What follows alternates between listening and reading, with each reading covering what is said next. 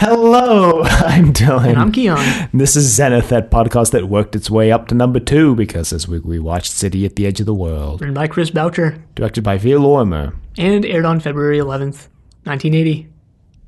Technically correct is the best kind of correct because we are number 2, I think, if you search us on iTunes. Yeah. For Blake 7. Yeah, if you search Blake 7 on iTunes, we are number 2. Yeah! Yeah! That doesn't mean we have the number 2 number of listeners, though. I don't really know how iTunes orders those. Also... Because, if you search for Flight Through Entirety, Trust Your Doctor comes up because we, have their name in our episode titles. Right. Also, I think the iTunes search results are by region. Yeah, so if you're in Australia right now, you're probably scratching your head. Zenith is probably number 7 in Australia. Maybe it's just number 2 in America, which would actually be kind of sad if we're just only number 2 in America, considering we're the only American Blake 7 podcast. Yeah, exactly. As far as I know. Because all the other ones are in Britain or Australia. Or Australia, I think. Right. Yeah, I think they are. I don't know of any other ones that are in any other places. Yeah, well, go us, I guess. Regards to Doctor Who, we're still airing in that weird inter-season era after Shada. After Shada didn't show up for its court-mandated appearance. It skipped on bail and has fled the country. So, City at the Edge of the World. City at the Edge of the World. The name of the story reminds me of the name of a classic Star Trek episode, which I'm almost 100% sure was completely intentional. The City at the Edge of Forever. So... Well, who knows? Who knows there? Who knows, but when you have a title that long and that similar, it's highly improbable that it's almost definitely a reference to it. Not a reference, yeah. I've never watched City at the Edge of Forever, and actually... If I had planned this week better, which I didn't because I'm an idiot, and a lot of shit happened this week, which is why I watched this for the first time in my life the morning we're recording this. Oh, so did I, but not for the first time. It's the first time I've ever done this. Typically, I finish it at least the night before, and Anyway, as I was saying, if I had planned my week out better, I would have actually watched City at the Edge of Forever so that I could make insightful parallels between them. But I didn't, because like I said, this week was a shit show for most of it. Anyway, that's enough about that. This episode begins in the middle of a conversation between Villa and Tarrant. And Villa doesn't want to go down. Tarrant wants him to go down to a planet that Villa doesn't want to go down to. Yeah, we're just going to start right off here with my What Would Blake Do moment. Just right off the bat. I want to get it right out of the way. Also, because that reminds me that we need to do our quiz questions. I mean, this is the middle of the season, and as seasons go on, I've noticed that we do this. We do a different thing every season. So first we did the awards, and then we did the... what did we do for Series B? The rankings. The rankings, and now we're doing What Would Blake Do. As the seasons go on, we tend to do them earlier and earlier in the episodes, just to get them out of the way. Well, because here's the thing. I'm going to let you in a little secret about how I come up with my What Would Blake Do moment. This is the same way, actually, fun fact, I come up with titles for these episodes when I'm listening to them and editing them. I try to find the very first title that I can find, or the very first What Would Blake moment do, and I memorize that, and then that way, later on, if I realize I've forgotten to come up with it, or if I don't find anything better, I can revert to this one I came up with in the first 10 minutes. I watch the whole episode and then decide. Oh, see, I like having it planned out. Like I said, that's also how I do titles for these podcast episodes. The first one I come up with, I write it down, and then... Yeah, well, I mean, that's what I do, too, because I'm not going to, listen to the entire episode and then... It's the Richard Hammond and the Club. There was an episode of Top Gear where they go to a car auction to buy cars to drive in a classic car rally, and Richard Hammond just buys the very first car they put up, and Clarkson and May are like, what are you doing? He's like, this is what you do at the club. You find the first girl who's moderately attractive and you just take her home and get out of there. That's what you do. You just one and done. You just find the first one and you go. One and done, like that fake podcast we pretended to start on April Fools. Well... Yeah, so like we mentioned... we should start with our questions. Let's back up before we do the plot. We should start with the questions. Let's start with the questions. Since I typically have always gone first, how about you take it first this week? All right, mine's pretty easy, so it's not a multiple choice question. It's what did Bayban's mother call him as a child? Wow, that is not a difficult question. No, I know the it's answer not. to that one. Yeah. That's why there's no multiple choice answer for it. Well, so mine, like the inverse of my what would Blake do moment comes way, way late in the episode. When the crew of the Liberator attack the planet, Babin's second in command comes running into Babin. He's like, Sherm. Yeah, Sherm. And he's like, hey, Babin, we've only got blank number of people left. It's like a fill in the blank question. Oh, God. That's actually fill a hard in the one. number there. We only And there's have no multiple blank. choice for this? No. I'm just going to guess it's like 6. That's my guess. It's the first number that came to mind. I mean, to make it a little easier for the listener, I want to tell you, you're actually not far off. You're actually not far off. Yeah, I know. I know I'm not far off. No, you don't. You didn't know. You didn't know the onset. You don't know that you're not far off. I mean, you know now because I told you, but you didn't know. Oh, I'm not far off, yeah. Anyway, now we can get to my what would Blake do moment, which is Blake would not send Villa down alone, or probably maybe not even at all, but for sure not alone. Blake is a master at just undercutting everyone's plans. If someone's like, hey, I need you to come alone, Blake's like, all right, guys, here's the plan. We'll send them down alone, but we'll also beam in like a backup crew like 5 miles away. Well, Blake did blindly trust people a lot of the time. And also, they did request Villa go down alone. They specifically requested Villa. I mean, yes, but even if he sent Villa down, I don't think he'd send him down alone. That was the one thing Blake would do. I mean, differently than, say, Avon here. Avon wants to put a tracker on Villa, but Blake would be like, boys. Yeah, I could see Blake, they send Villa down, and then the second he's teleported down, Blake's like, all right, Callie, go down after him, or something like that. Callie, go down and make sure he doesn't get himself killed, please. Which is essentially what actually happens, except a little more spread out than that. Well, when they realize that he didn't take the transmitter. Yeah. But Villa's very hesitant to go down, but eventually, he does. Well, because Tarrant is like, look, nobody cares about you on the spaceship. If you don't go down, we're just going to throw you out. And then they do have all these discussions later on about how they don't care about Villa and that they just recognize his ability and stuff like that. And mostly from Avon. Well, because as soon as Villa beams down, Avon's like, what'd you do to him, Tarrant? He's like, I just scared him a little. And Avon's like, yeah, don't do that anymore. And he's like, why? He's like, well, because then I might kill you. He's like, what? Why? He's like, well, Villa's a very dear friend of mine, except he doesn't say it like that. He says, well, I just recognize Villa's talents. I mean, yeah, I don't really trust him, but, Villa has a lot of talents. Unlike you, space captains are replaceable, but master thieves, those are hard to find. Yeah, throughout all of this, there's some pretty good and interesting discussion here between Avon, Tarrant, and Callie. Throughout all this, Dana is missing in action. She's cool. Dana is actually, I think, good later in this episode, but in this initial scene, she's just not there. She just kind of wanders into the end of it and is like, what's up, dudes? Yeah, and I don't necessarily... She gives Callie a gun. Right, I didn't like that too much because this this is written by Chris Boucher, so obviously it's like, the dialogue's pretty good. And there's some pretty interesting stuff discussion-wise happening here, and Dana's just not a part of it. There's this one sick burn type thing. It's not actually a burn, but Callie, I think, questions why they sent Villa down with the transmitter and stuff like that, or she questions something or the other. And Tarrant says, do you like being helpless, Callie? She's like, I don't know, never tried it. Yeah. I was like, that was a good one. Yeah, Avon. Tarrant, I really liked how this episode just completely beats Tarrant down. Yeah, well, after last week where they let Tarrant take control, I think everybody was like, well, that was a bad idea. Like, look where got us. They got through Harvest of Kairos by the skin of their teeth, and at this point, I don't think they think Tarrant's a capable leader. And they still kind of trusted him to make this deal with this supposedly peaceful race of people on this planet. Oh yeah, and he completely screws it up. Yeah, and he completely balls that up too. At this point, if I'm Avon or Callie, I'm like, guys, we need to take like a vote. Are we voting Tarrant off the ship, or are we keeping him around? Like, let's think about this. What actual benefit does Tarrant provide to the crew?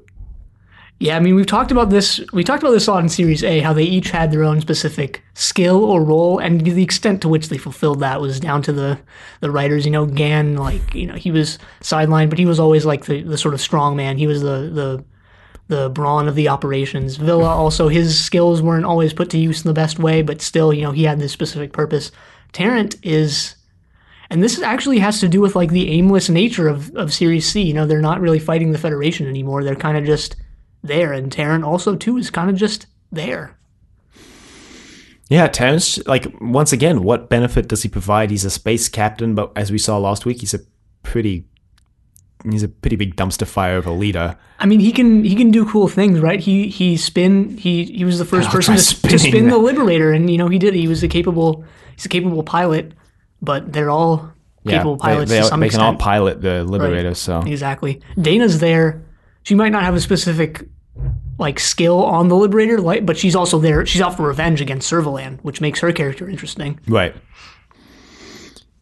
Yeah, and he sets up this meeting, which just We see Villa down on the planet, and these two people are escorting him to where he needs to go, but they're not talking. They're not saying anything to him. yeah, they look kind of like twins, but I don't think they are. No, they weren't. They just had the same exact clothes and hairstyle. and hair color.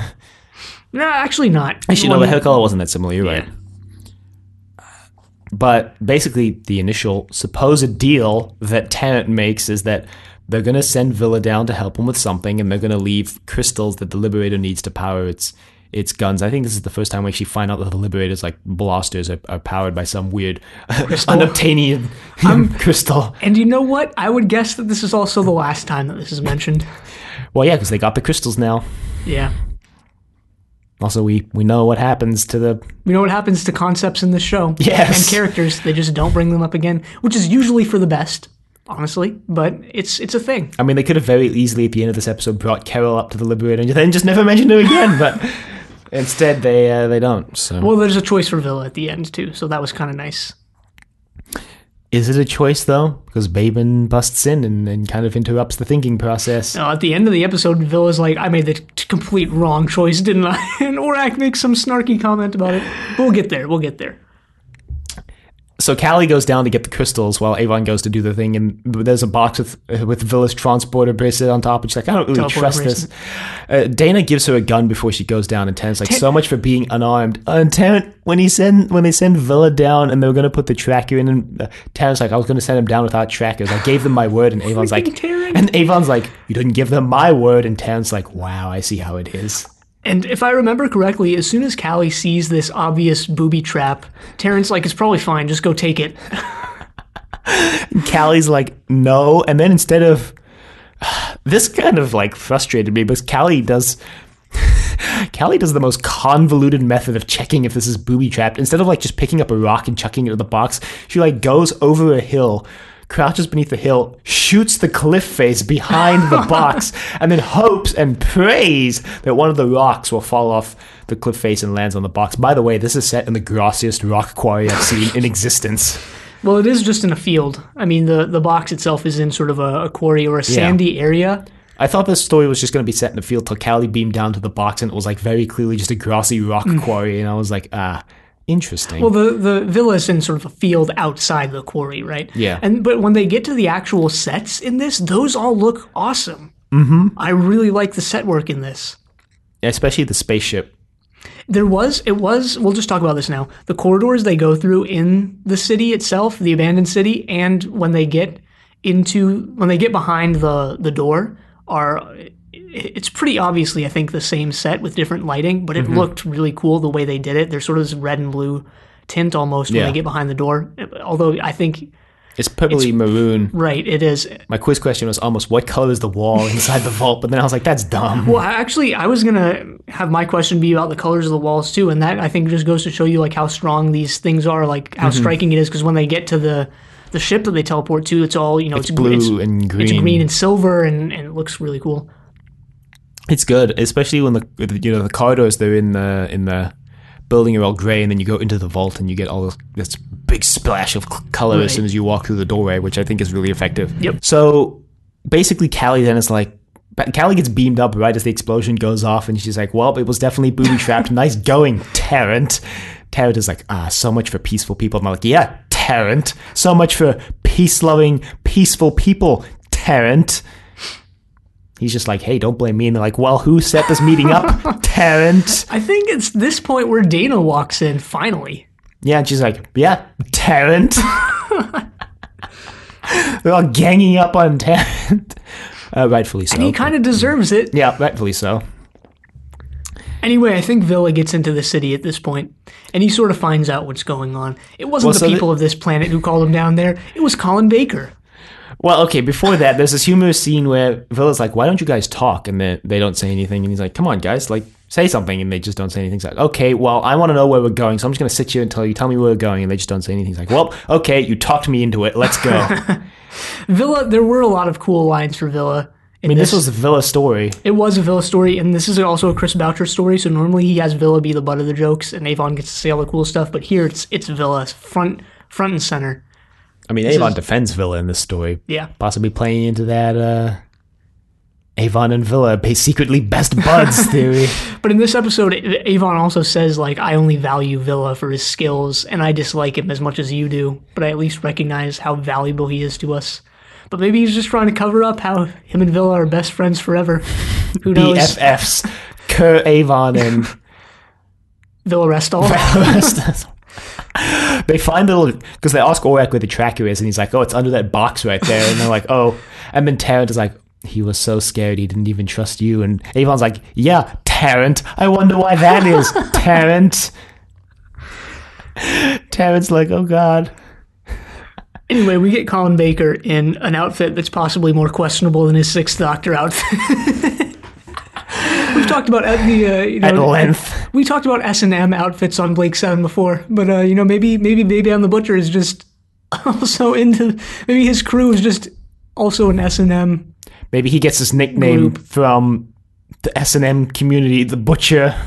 What? I don't know. We don't know where he got his nickname from. No, we don't. But it's probably because he's killed thousands of people, or hundreds, or maybe dozens. Or it could be that he's into some really messed up nonsense. Maybe he's from like a cannibal planet. I was gonna say maybe he's from a line of butchers, but also, I mean, possible. Yeah, his entire crew is wearing just black, reflective, shiny leather. Bayban looks has like it has spikes on it too. Bayban has like an eye necklace thing too, as well. I didn't notice that. Oh, you didn't? No. Yes, it hangs pretty low. Which is probably why it hangs like right around where the ribcage ends. Huh. Yeah, I don't know what you're talking about at all. It might actually be embedded in his shirt and not a necklace. I couldn't tell because of the fantastic quality these are in. Well, there are only like, I think 4 of these, right? I don't think you ever really see more than 4 of them on screen at a time. Mm-hmm. So. And Villa's like, who are you? Well, actually, first he meets Carol. He's like, man, you smell really bad. And she's like, oi. And he's like, you should take a shower. Oh, I don't know what the point of this is. Well, it's because later on she comes in when she's wearing the dress and she's like, I've finally had time to freshen up for the first time in forever. Well, it's also because when she comes in later and Villa's like, hey, Carol. And she's like, how'd you know I was here? And he's like, don't worry about it. Yeah. So we should explain like Bayban's sort of group. His second in command, I guess there's 2 of them, are Carol and Sherm, I think his name is. His name is Sherm. Sherm was he's like the bumbling second in command type guy. He tried to be menacing, but he really wasn't. And Start he was cool. Sailor. Yeah. That's a Trust Your Doctor reference for you. Right. Trust Your Doctor is our Doctor Who podcast. Check that out because its viewership is depressingly low. So. Not that far behind this podcast. No, it's not, but it's still depressingly low, which tells you something about this podcast as well. And there's Carol, who later on... Carol, not Carol. Carol. Kerrill. Right. Later on, I questioned how Carol even got into this group. I thought Carol was like an undercover agent for the people who lived on this planet when she freshened up and she came in that outfit, and I was like, oh, she's part of the group. Well, I think she just commandeered probably that's the what outfit. It actually was, right. But when she came in the outfit, it's like, oh, she's like undercover, and she's like finally showing her true colors to Villa Restall of all people. But there's also another person there. He's their on-site hostage, I guess, because they do have other hostages elsewhere, and this is the Black Guardian.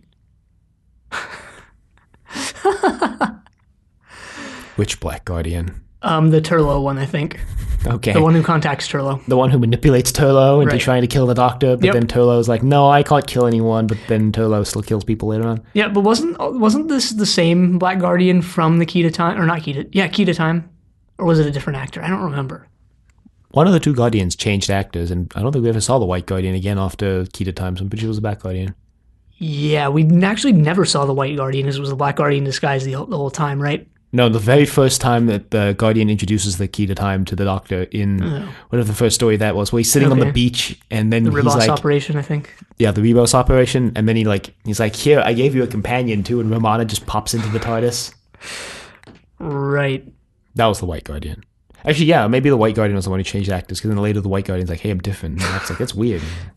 I don't know. Anyway, whatever. this guy, whatever. I forget his name, but he's the Black Guardian. Well, let's just find out his name. Who are you talking about? Oh, it's Valentine. Valentine Dial. Dial.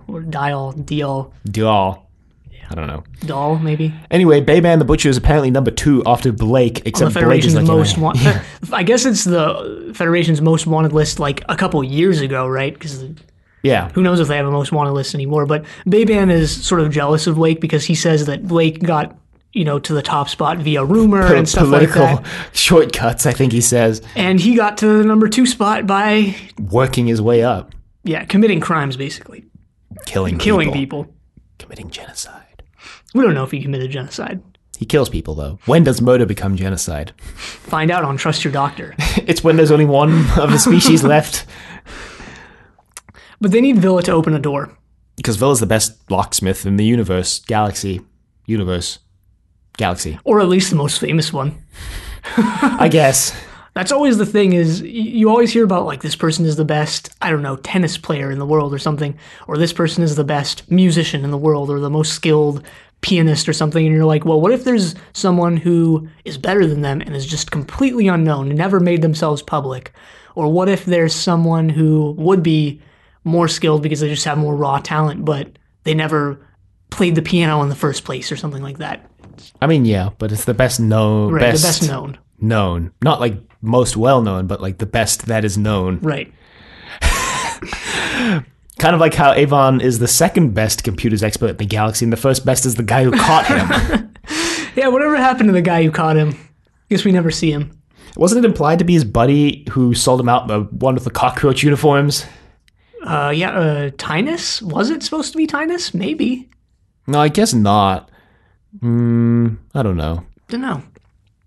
Whatever. Anyway, Villa analyzes the door because they're like, it's basically impenetrable, and he analyzes like, wow, clever. He's like, there's 2 ways to secure something. There's the psychological and the physical. And the physical is like, oh, you build a vault and you put a lock on it that you can't open without a certain key. And then the psychological is like, you have a swamp and you put up a sign that says, noxious gas that will kill you, stay out. And he says that he really likes this vault. It's an interesting challenge because it's a mix of both, because it's a force field that looks like an impenetrable barrier. So it's a physical because you can't actually get through the force field, but it's also psychological because it looks to be completely impenetrable. Right.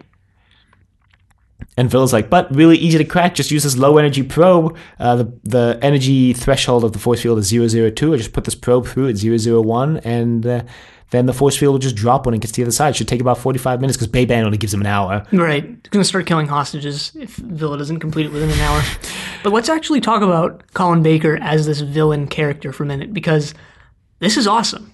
This is Colin Baker's best acting performance that I've seen so far. Frankly. Yeah, well, I've only seen 2 of his performances. One is this, and the other is his performance as the Sixth Doctor. Well, also Commander Maxwell in Arc of Infinity. Oh, right, Commander Maxwell. But yeah, this is the best. This is awesome. Yeah, this is just unequivocally the best he's actually acted. This is just unfiltered Colin Baker goodness, which makes me question. I mean, I'm sure there were behind-the-scenes things when he was the Sixth Doctor that prevented the Sixth Doctor from reaching his full potential, right? But at the same time, Colin Baker is like so much better as a villain. I know that's like sort of typecasting him in my mind, at least, but like still, he's awesome in this, whereas he wasn't necessarily as the Doctor, because he did have sort of villainous tendencies as the Doctor, right? He tried to kill Perry frequently. But especially so in the Twin Dilemma. But yeah, he's great in this. Oh, because he really sells the maniacal, completely lost his mind villain. Yeah, he has, especially when he brings in the big gun singular later on and kills himself with it. Yeah, he's not the brightest bulb in the patch. Yeah, the lights are on, no one's home, so to speak. One fry short of a Happy Meal, so to speak. Nothing upstairs, so to speak. Villa busts through the door, and Carol goes with him. Right, Carol shows up later on, or a little bit later. Actually, there's a conversation between Villa and what was the guy's name? Started with an N. Gnome. My God, and Norrell. Norrell. There's a conversation between Villa and Norrell where Villa starts to suspect that Norrell is the one who's actually manipulating Bayban rather than the other way around. Yeah. He's And that's basically true. yes. He doesn't deny it, but he gives Villa a He just a sort knowing of smiles. glance. He kind of smiles like, yeah, that's what's happening. Villa's like, okay.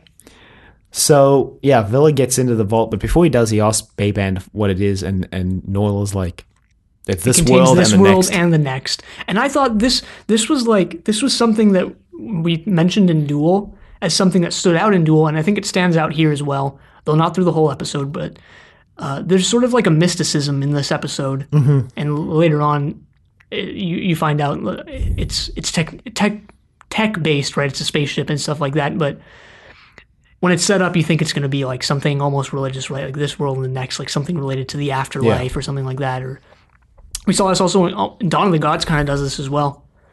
But it was interesting. I kind of like that, and I'm okay with them not following through with it and like totally explaining it as a spaceship and stuff at the end. I'm all right with all that. I like it.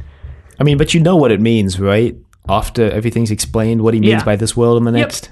But when it's set up, like, Yeah. It's supposed to be mysterious. yeah, it's supposed to be mysterious, and there's like I said before, there's when it's set up, there's a mysticism to it, which I liked.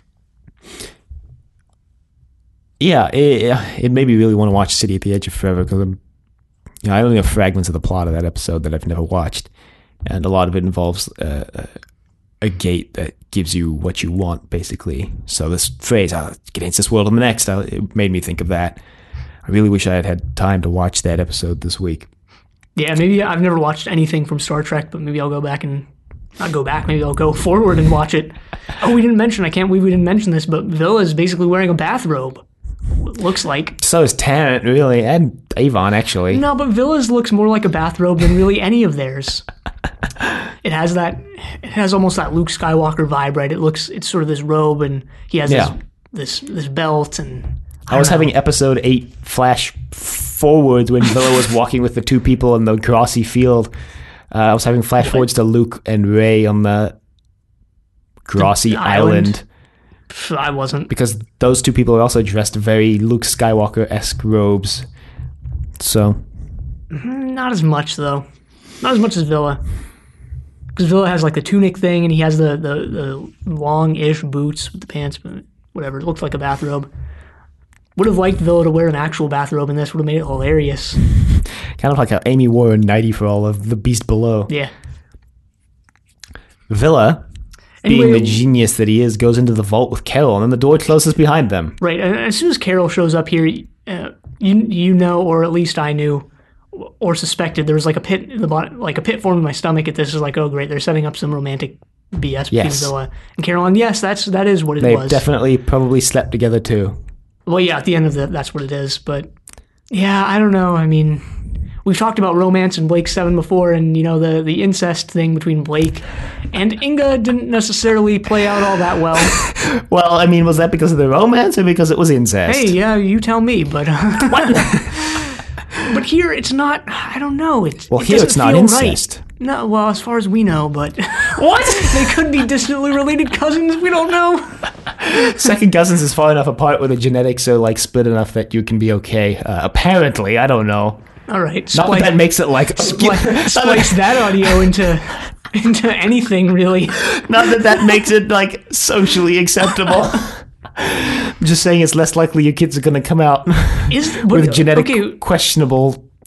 Okay, is that a real thing though, or is that just a superstition? What? That incest babies, for lack of a better term, are going to come out with genetic defects. No, that's a real thing because your genetics are so close to like your sister, your cousin. Even your genetics are so close that like it causes mutations to be much more likely. Like the British royal throne. Yeah, I know, like the hemophilia thing, but like I get that part of it, like how the disease like just kept on being passed down, you know, within the royal families of Europe, really, because of all the incest. But people always come out and say, like, your baby, if you have, if a child is a product of a close enough incestuous relationship, then they're like going to come out like deformed or like a jellyfish baby or something. I mean, people really play it up. And I don't know if that part is true. I mean, genetic deformities are always a possibility when you have a child. It's always possible, But when it's an incestuous relationship, it's like tens of times more likely to happen than if you're not related. Huh.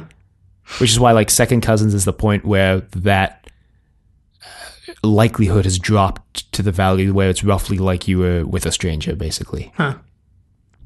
Well, all right, I'll take your word for it. This is hard biology.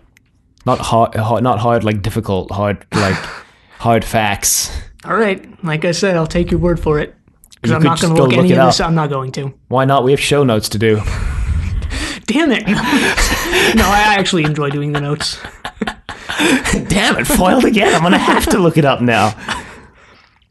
So Villa and Carol, They go in, and they get teleported onto a spaceship thousands of light years away, apparently. Well, Villa has been playing up this battle between him and the person who designed all these doors and traps. And this is cool. You know, it gives him sort of an antagonist in his own sort of character arc. Not really in this story, though.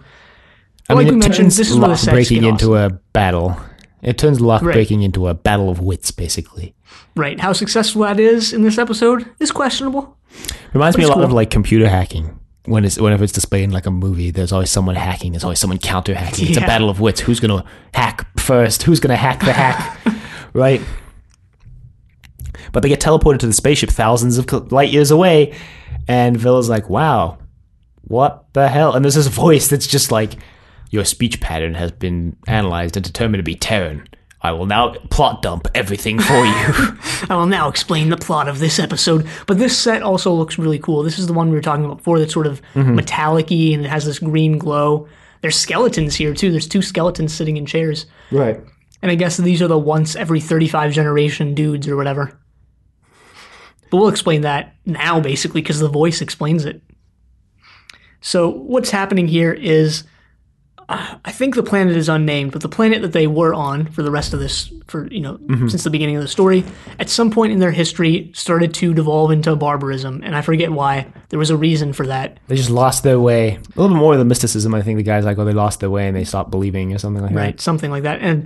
But some of them realized that early enough, and they got on a spaceship And flew away. and flew away to try and find another planet. And some of them were left, but they embedded a memory that recurs once every 25 or 35 generations, I forget what it was, that will allow someone to open the door that was sealed, And Villa's like, that's me. right? And get teleported onto the spaceship. But the thing is, once they're teleported onto the spaceship, they're left there to die unless the spaceship has reached a suitable planet. Which is what these 2 skeletons are. Which is really. kind of weird when you think about it, because it's not like they can pilot the spaceship. There's no way they can pilot it. They're just supposed to be guinea pigs to test the planet that they land on. Basically, I guess. Anyway, they're like, well, we're going to die, so let's basically just have sex right here and now. They push the 2 little couches together, and then we hard cut away to Avon talking with his pals, and he's like, here's the plan. We're going to beam down into the city that Zen's detected. We're all going to go together. Aurak, you're going to operate the teleport. We're going to get Villa out of there. So they beam on down. Meanwhile, Saving the base is in Private chaos. Saving Private Villa. Well, let's discuss this funny scene. Well, because Avon and Callie come across the hostage camp, but they also come across some of Bayban's guys. Right. And there's this funny scene, and this is, I've been mentioning this, the Series C thing, right, where it's all about like belief and trickery and stuff like that. And this episode is really light on that. There's not much, I think, here. But there is this one, and it's done really humorously, where Avon throws, I don't know what he throws, but he goes, grenade! And they all like run for their lives, and it wasn't actually a grenade, and that's how they get them. Yeah. I mean, there's a little bit of that, because Bayban's like, I'm number 2. I worked my way Yeah, up. there's a And you're little like, bit of well, why have we never heard of you before then? There's a little bit of it, and I actually like the simplicity of it in this episode. After it's gotten increasingly more in depth in like Harvest of Kairos and stuff like that, I like just a sort of simple story about it. It still touches on this overarching thing. But they do come across the hostage camp. I don't remember exactly what they do with it. Nothing. I think. Nothing. They have this weird scene where Dana like gets spotted by some guards who are in a panic because they're looking for Villa, because Bayban's like, find Villa, I'm going to start killing the guards off too. Right, because Bayban doesn't think that anyone Yeah. could have broken through the door. Which is And weird then- because he brought Villa down there to do that. And then Dana gets seen, and then she like goes around the corner, and then Tarrant is like, "Oh, you got seen? Hang on, let me take care of this. Let me take care of this." And he goes around the corner, and then he comes back. He's like, "So you said 3 of them, huh?" Well, you hear 3 blaster shots, and this Yeah, is I think funny because Tarrant, he like, like tried. shot them. I thought like he was gonna come back and he's like took care of it, but he comes back and he's like, "Help me, Dana." Well, he's like, "So 3 of them, you said." And then she basically puts a wind-up mouse on the floor, and she's like, "This is something I've been working on." This is like and this actually predates it, but this is like the bombs you can get in the Zelda games that are designed to look like mice, and like they run along the floor and blow shit up. And this is what it is. Dana, what are you doing? And this is the thing, like, I guess based on dialogue later in the episode, Dana's supposed to be a teenager, right? Yeah. And I don't know how old Josette Simon is, but she's not a teenager.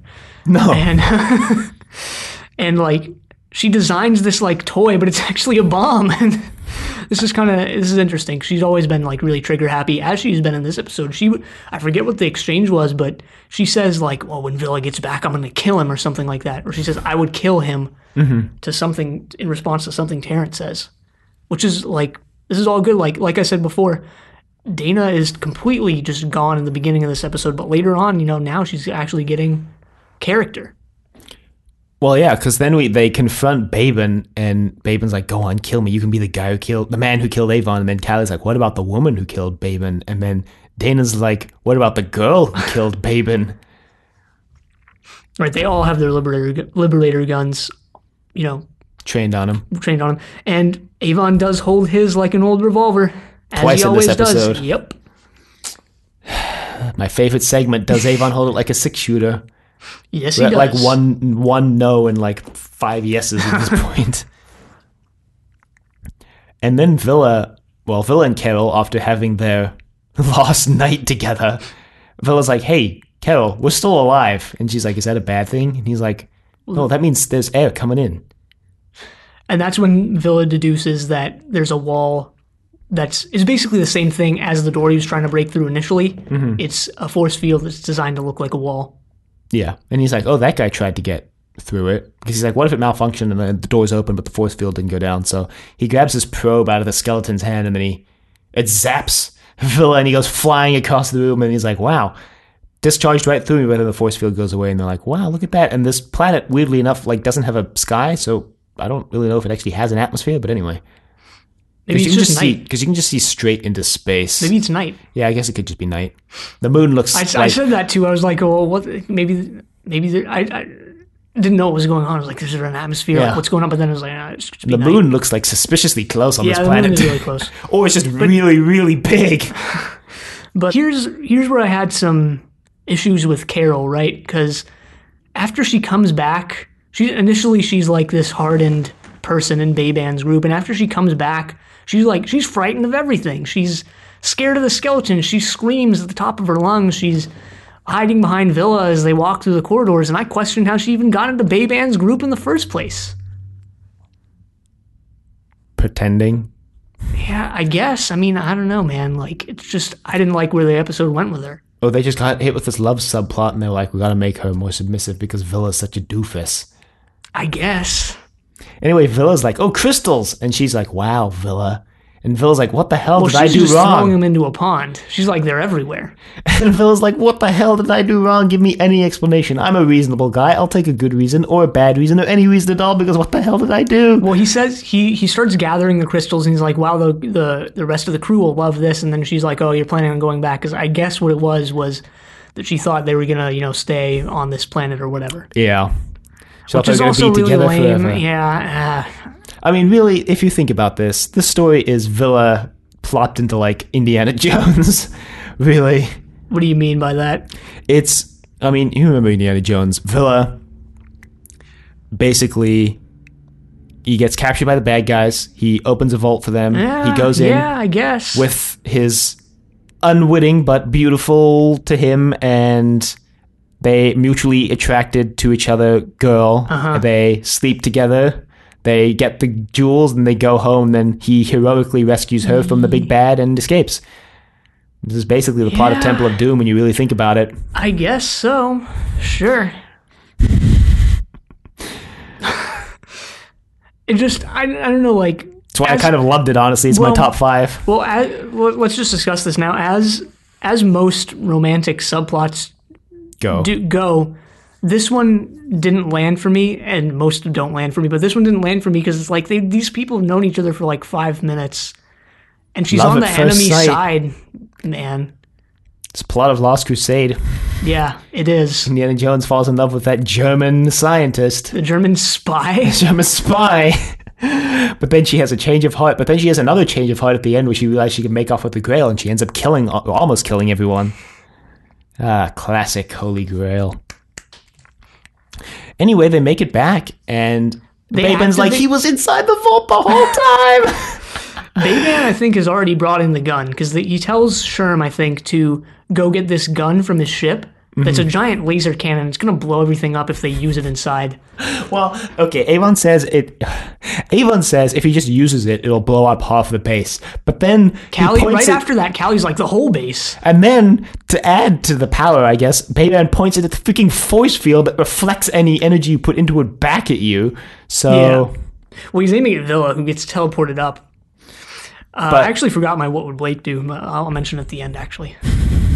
Okay, so he pops out, and they're like, wow, he was inside the vault the whole time. Also, there's been like this call, and all these people have come to the city, and Villa's like, oh, the city's not a ruin, it's a transport hub where everybody can go to the new planet.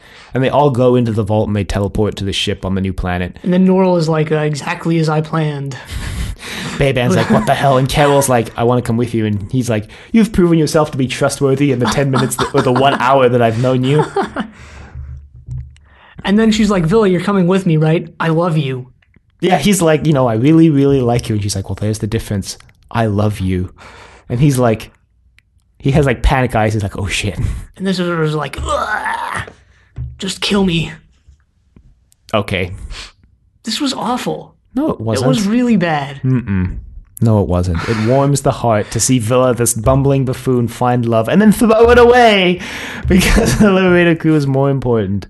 But it's done in like such a dumb way. Except his choice is really made for him. I mean, what's nice is that I think the Liberator Crew understands because they give him his bracelet and they're like, look, we're ready for you whenever you want to teleport up. They teleport up and they just leave. They leave him there. They're like, finally, we finally found an excuse to get rid of Villa. No, they don't. They just leave and they all turn to Tarrant and go, you know what, Tarrant, this is your fault. We lost Villa because of you, Tarrant.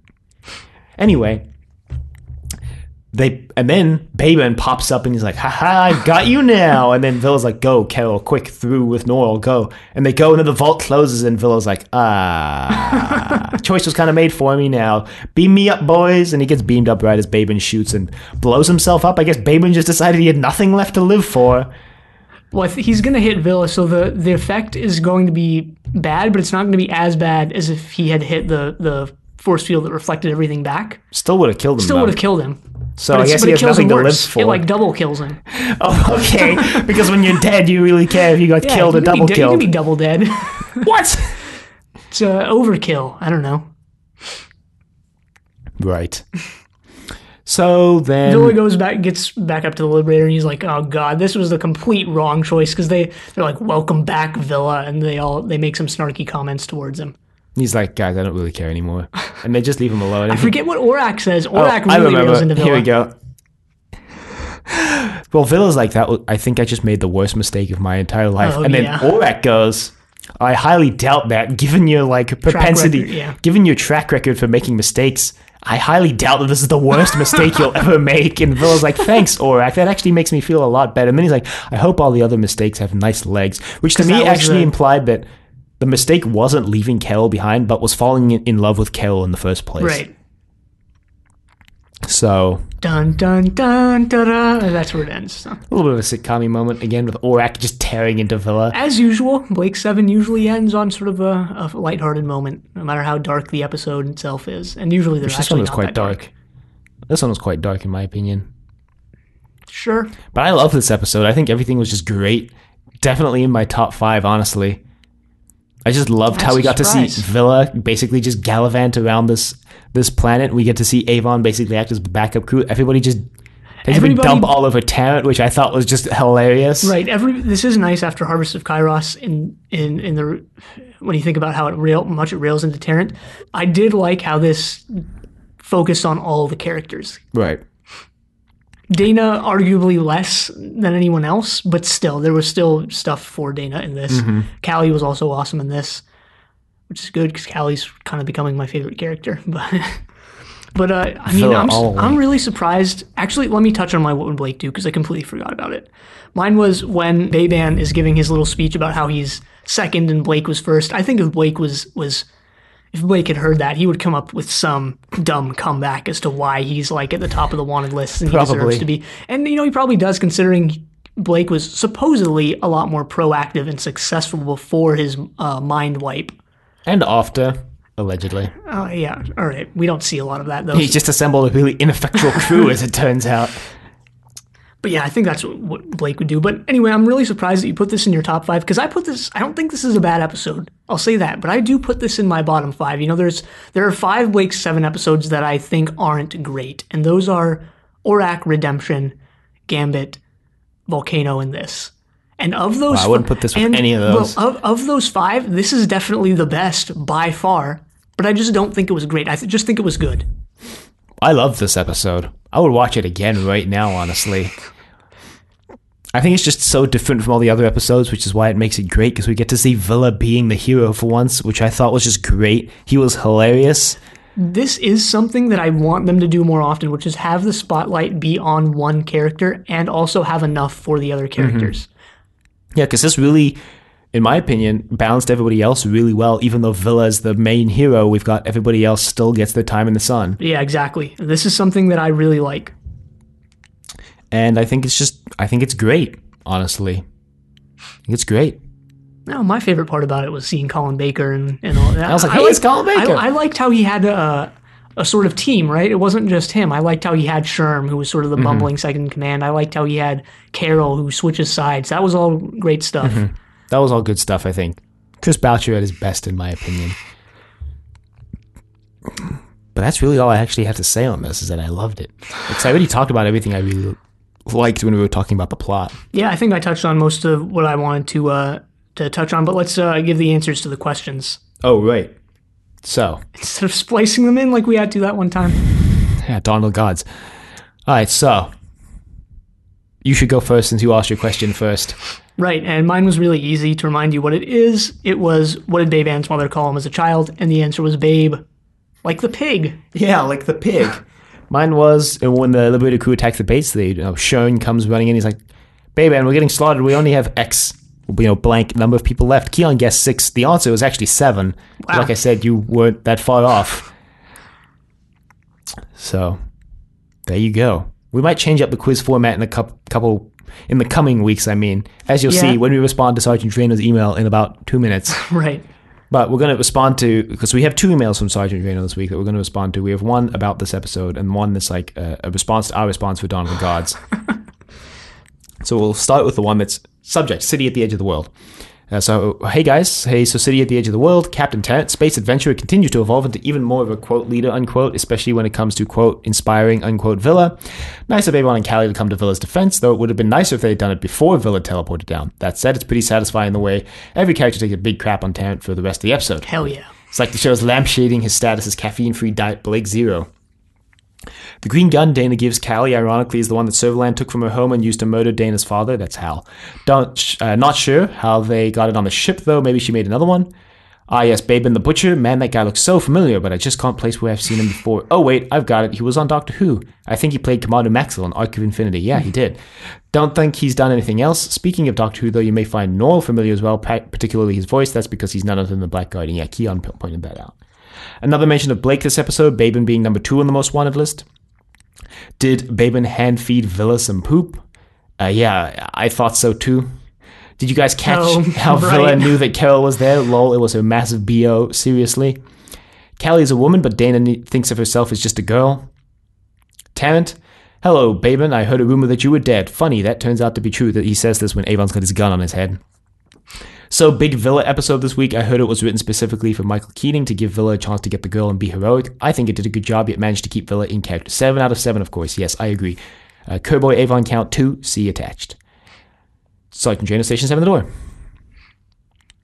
Don't have Yeah. much to say about this since I think we Yeah. actually pointed all of this out in our episode. And what we surprisingly. didn't, it is just, pointing stuff out that was stuff we didn't notice, like Dana's gun, which is really cool. Again, I don't know how they got it up on the Liberator, but still a cool touch there. Reusing props. Tynus's gun is still the coolest that we've ever seen. Well, yes, because nothing can. Because it has a mini Zen on it. Yeah, a little miniature Zen model. Maybe it is the Zen model. Zen didn't actually show up in this story at all. Yeah, no, he didn't. The bridge didn't show up at all either. Which is where Zen is. All right, Dawn of the Gods Aftermath. This is quite a long email. Kind of wish I had brought something to drink. Because my throat is killing me. Hey guys. I mean, I can take this one if you want. Nah, it'll be fine. Hey guys. Right. Dylan said Avon putting on a suit wouldn't accomplish anything. What? Sure, if the ship is crushed by the black hole, it's a moot point. But if it isn't crushed, and it wasn't, then if the ship sustains enough damage to lose compression, the guy with the suit on is the only hope of saving the situation, the only hope any of the crew has of survival. So putting on the suit is the logical survival choice for the situation. Not putting on a suit is simply assuming failure, assuming you're all going to die and just giving up. Yeah, well, that's my life. In my opinion... Putting on the suit was in character for Avon because Avon tends to act pragmatically most of the time, machine-like, relying on logic. Terrence stopping him, insisting they all die together is more in character with Blake, who acts more so based on emotion or on his own sometimes warped sense of morality. Think of the time that Blake has dragged the crew into situations to serve his own ideological objectives, sometimes even deceiving them in the process. Blake's assault on control resulting in Gan's death is a prime example. Right, yeah, let's actually just touch on this before we get to the rest of it. Yeah, I like this. I do agree that it's in character for Avon. I think, like I mentioned, regardless of whether the thing works or not, that's Avon differentiating himself. It's him separating himself from the rest of the crew. And, this is a character who always at least tries to stay rational. I remember in Duel, I think it was, Avon has the line, I've never seen why caring, I'm butchering the line, but I've never seen why caring has to result in you being irrational, Yeah. something like that. Yeah. Even when it's caring about yourself. Yeah. I guess so. I mean, that's a good point, actually. Putting on the suit, I guess, would save you if there's decompression on the ship, but at that point, does it matter? Ship's going to be trapped in the black hole. It's not like they can escape, so I still say I just assume failure and give up. Well, they come out of it okay either way. Well, yeah. In your discussion for this episode, you guys have an interesting discourse about retcons versus continuity errors, and Keon talks about a couple of concepts. One is known as the unreliable narrator, wherein the information the show presents to us is unreliable. While this is certainly a thing that exists in certain works of fiction, I personally have a strong distaste for it. Like Dylan, I don't like the idea that we cannot depend on the information a narrative presents to us. It creates a story foundation made of sand where viewers or readers can make, quote, arguments, unquote, for any theory or position they want to take and reject narrative evidence they don't like by proposing that the narrative is, quote, unreliable, unquote. It's an argument built out of thin air. Unreliable narrator is also sometimes used by weak or lazy writers as a kind of damage control to cover up poor story construction, continuity errors, or plot holes. The other concept Keon appears to support is something called, quote, death of the author, unquote. This is a view that the author's intent has no bearing on the meaning that can be interpreted from that author's finished work. For example, a reader reading a story might propose, quote, X in this story equals Y. Exclamation point, unquote. The author might come out and clarify, quote, no, X does not equal Y. That was never my intent when I wrote it, unquote. I don't know why I got so bombastic when I'm reading this paragraph. A proponent of, quote, death of the author, unquote, would side with the reader and say that the author's intent does not matter. I have mixed feelings on this one. On the one hand, authors do sometimes lie about their original intent when they wrote something. For example, a lazy writer might respond to criticism of his work by saying, quote, but when I wrote that, I intended it to have an unreliable narrator, unquote, when in fact maybe he's just a crappy writer. On the other hand, if an author's true intent can be determined, in my opinion, that should have a strong influence over how his or her literary work should be interpreted. You can learn more about these concepts on Wikipedia, font of all internet knowledge. Dylan, you're misremembering what Tarrant told Avon in Power Play. Tarrant is the man who got the uniform from outranked Clegg, and I trained as a Federation space captain, so it wasn't too difficult. Yeah, I corrected my mistake in Harvest of Kairos because I went and looked it up because I was confused. So by now, that mistake has already been rectified. Not sure if the quiz bit is really working in its current form, since it's just a listener guessing at the start of the podcast and getting the answer at the end of the podcast, if they bother. There's not really any interactivity. You could have listeners send answers in and get recognized in the next podcast, but really listeners would just Google it. There needs to be a live component, preferably with an ongoing leaderboard. If you had guests more often, I'd suggest quizzing the guests, but since you don't, it would be more interesting if you were to quiz each other and make it a contest between yourselves. We're almost there. There's a lot of podcasts out there that once they start getting popular, limit their responses to emails. I actually think that's a big mistake. Interactivity makes things more interesting. Frankly, if you had enough emails, I wouldn't care if the whole episode consisted of discussions between you and your listeners. If you want to try and limit the main podcast to a shorter time period, which I also don't really see any need for, I suggest you move your email response section to the end rather than the ongoing philosophical discussion on sci-fi. So there's viewers out there who don't like listening to email responses can cut them out, while the rest of us can enjoy a very lengthy and detailed interaction with Dylan and Keon. Can't speak for other listeners, but I almost never go to podcast websites, no matter how big a fan I am. Stuff you put on your website, I am honestly probably not going to see. It's just not the way I tend to interact with podcasts. That's it for now. See you later. Eating the pudding, Sergeant Shano, Station 7 the door. So, I mean, what do we want to touch on first here? Because I have a written response, sort of the middle of that email, but do we want to Well, let's do that first, and then we'll end with the podcast-related stuff. So, here, I'm just going to read what I wrote, and this isn't as fleshed out as I wanted it to be, but here, I'll just read what I wrote. So you bring up the concept of the unreliable narrator, and I don't think it's really right or necessarily helpful to do so in this case. I hesitate to apply the concept of a narrator even to texts, so I sure as heck am hesitant to apply it to a TV episode. Is Callie a narrator in these moments? I'm not sure. And those moments would be in Dawn of the Gods and, Time Squad. I'm not sure. She certainly tells a story, but what narration is, what it does, and the question of its existence as more than just a too valorized theoretical framework that's often quite restrictive are more complicated, I think. Honestly, if there was one thing I would erase from childhood, language, and literature education, it's the concept of the narrator. Your explanation also assumes a few things that we can't take for granted. One, that the foundations, quote, foundations, unquote, of a story exist in plot. And two, that a writer's state of mind when writing is important to consider when we approach a story. There's also a point to all this that's heavily related to the metafictionality of Series C and how all this is functioning in the particular situation of a TV show over multiple episodes and seasons. Would Dylan have called this a retcon if the two episodes were in the same season? What about if they were in a single hypothetical movie? Series C is all about how belief even functions when we watch and follow a TV show. Like Avon said, it's a matter of what we see and whether or not we're fooled by it. And that's in Harvest of Kairos. Series C relentlessly questions the integrity of things that are fundamental to a TV show, and I'm constantly amazed at how this series never lets me take things for granted or assume things and keeps me on my toes and does so with crazy ideas about the nature of and methods to truth, how and whether the idea of truth even works in a TV show, and what we do with what we see and hear when we watch. And I never believe in arguments made out of, quote, thin air, unquote. I believe in compelling arguments that draw from the story. Anyway, I do support some of the ideas that people now colloquially call, quote, death of the author, unquote, based on Death of the Author by Roland Barthes, I think is how you say his last name. It's French. It's spelled Barthes, and he's like this theorist, post-structuralist guy, I think. He's an interesting read if you ever want to read him. But I don't really like that term, Death of the Author, because it's really sensational, not surprising coming from Barthes.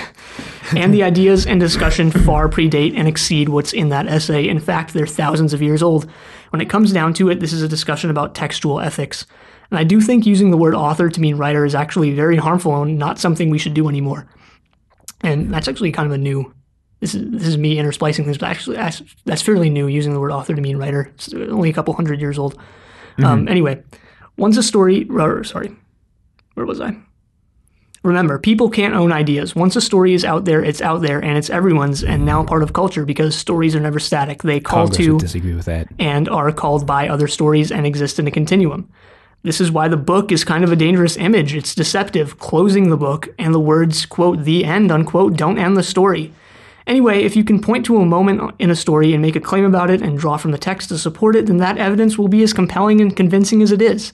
And that's not something any writer can defy by simply saying, quote, not what I meant, unquote.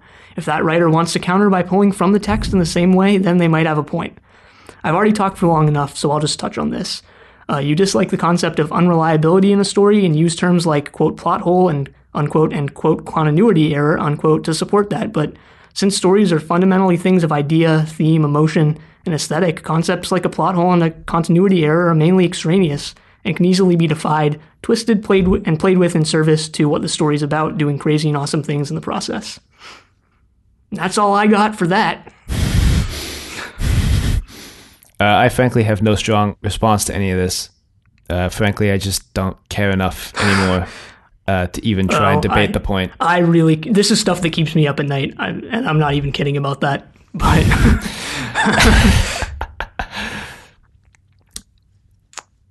I think unreliable narrator is an incorrect term to apply to a TV show, at least to Blake Seven in this context, because we never actually have anybody narrating the story to us. The story is presented in a way that it's supposed to be us watching the events unfold, quote, live, unquote.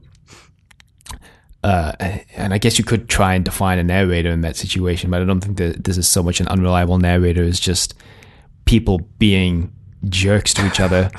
Keon brought up, what would I say if what Callie had said appeared in the same season? I'd still call it a plot hole. If it appeared in you didn't call it a plot hole. You called it a retcon. If it appeared in a single movie, I'd call it a continuity error that somebody overlooked in the scripting phase.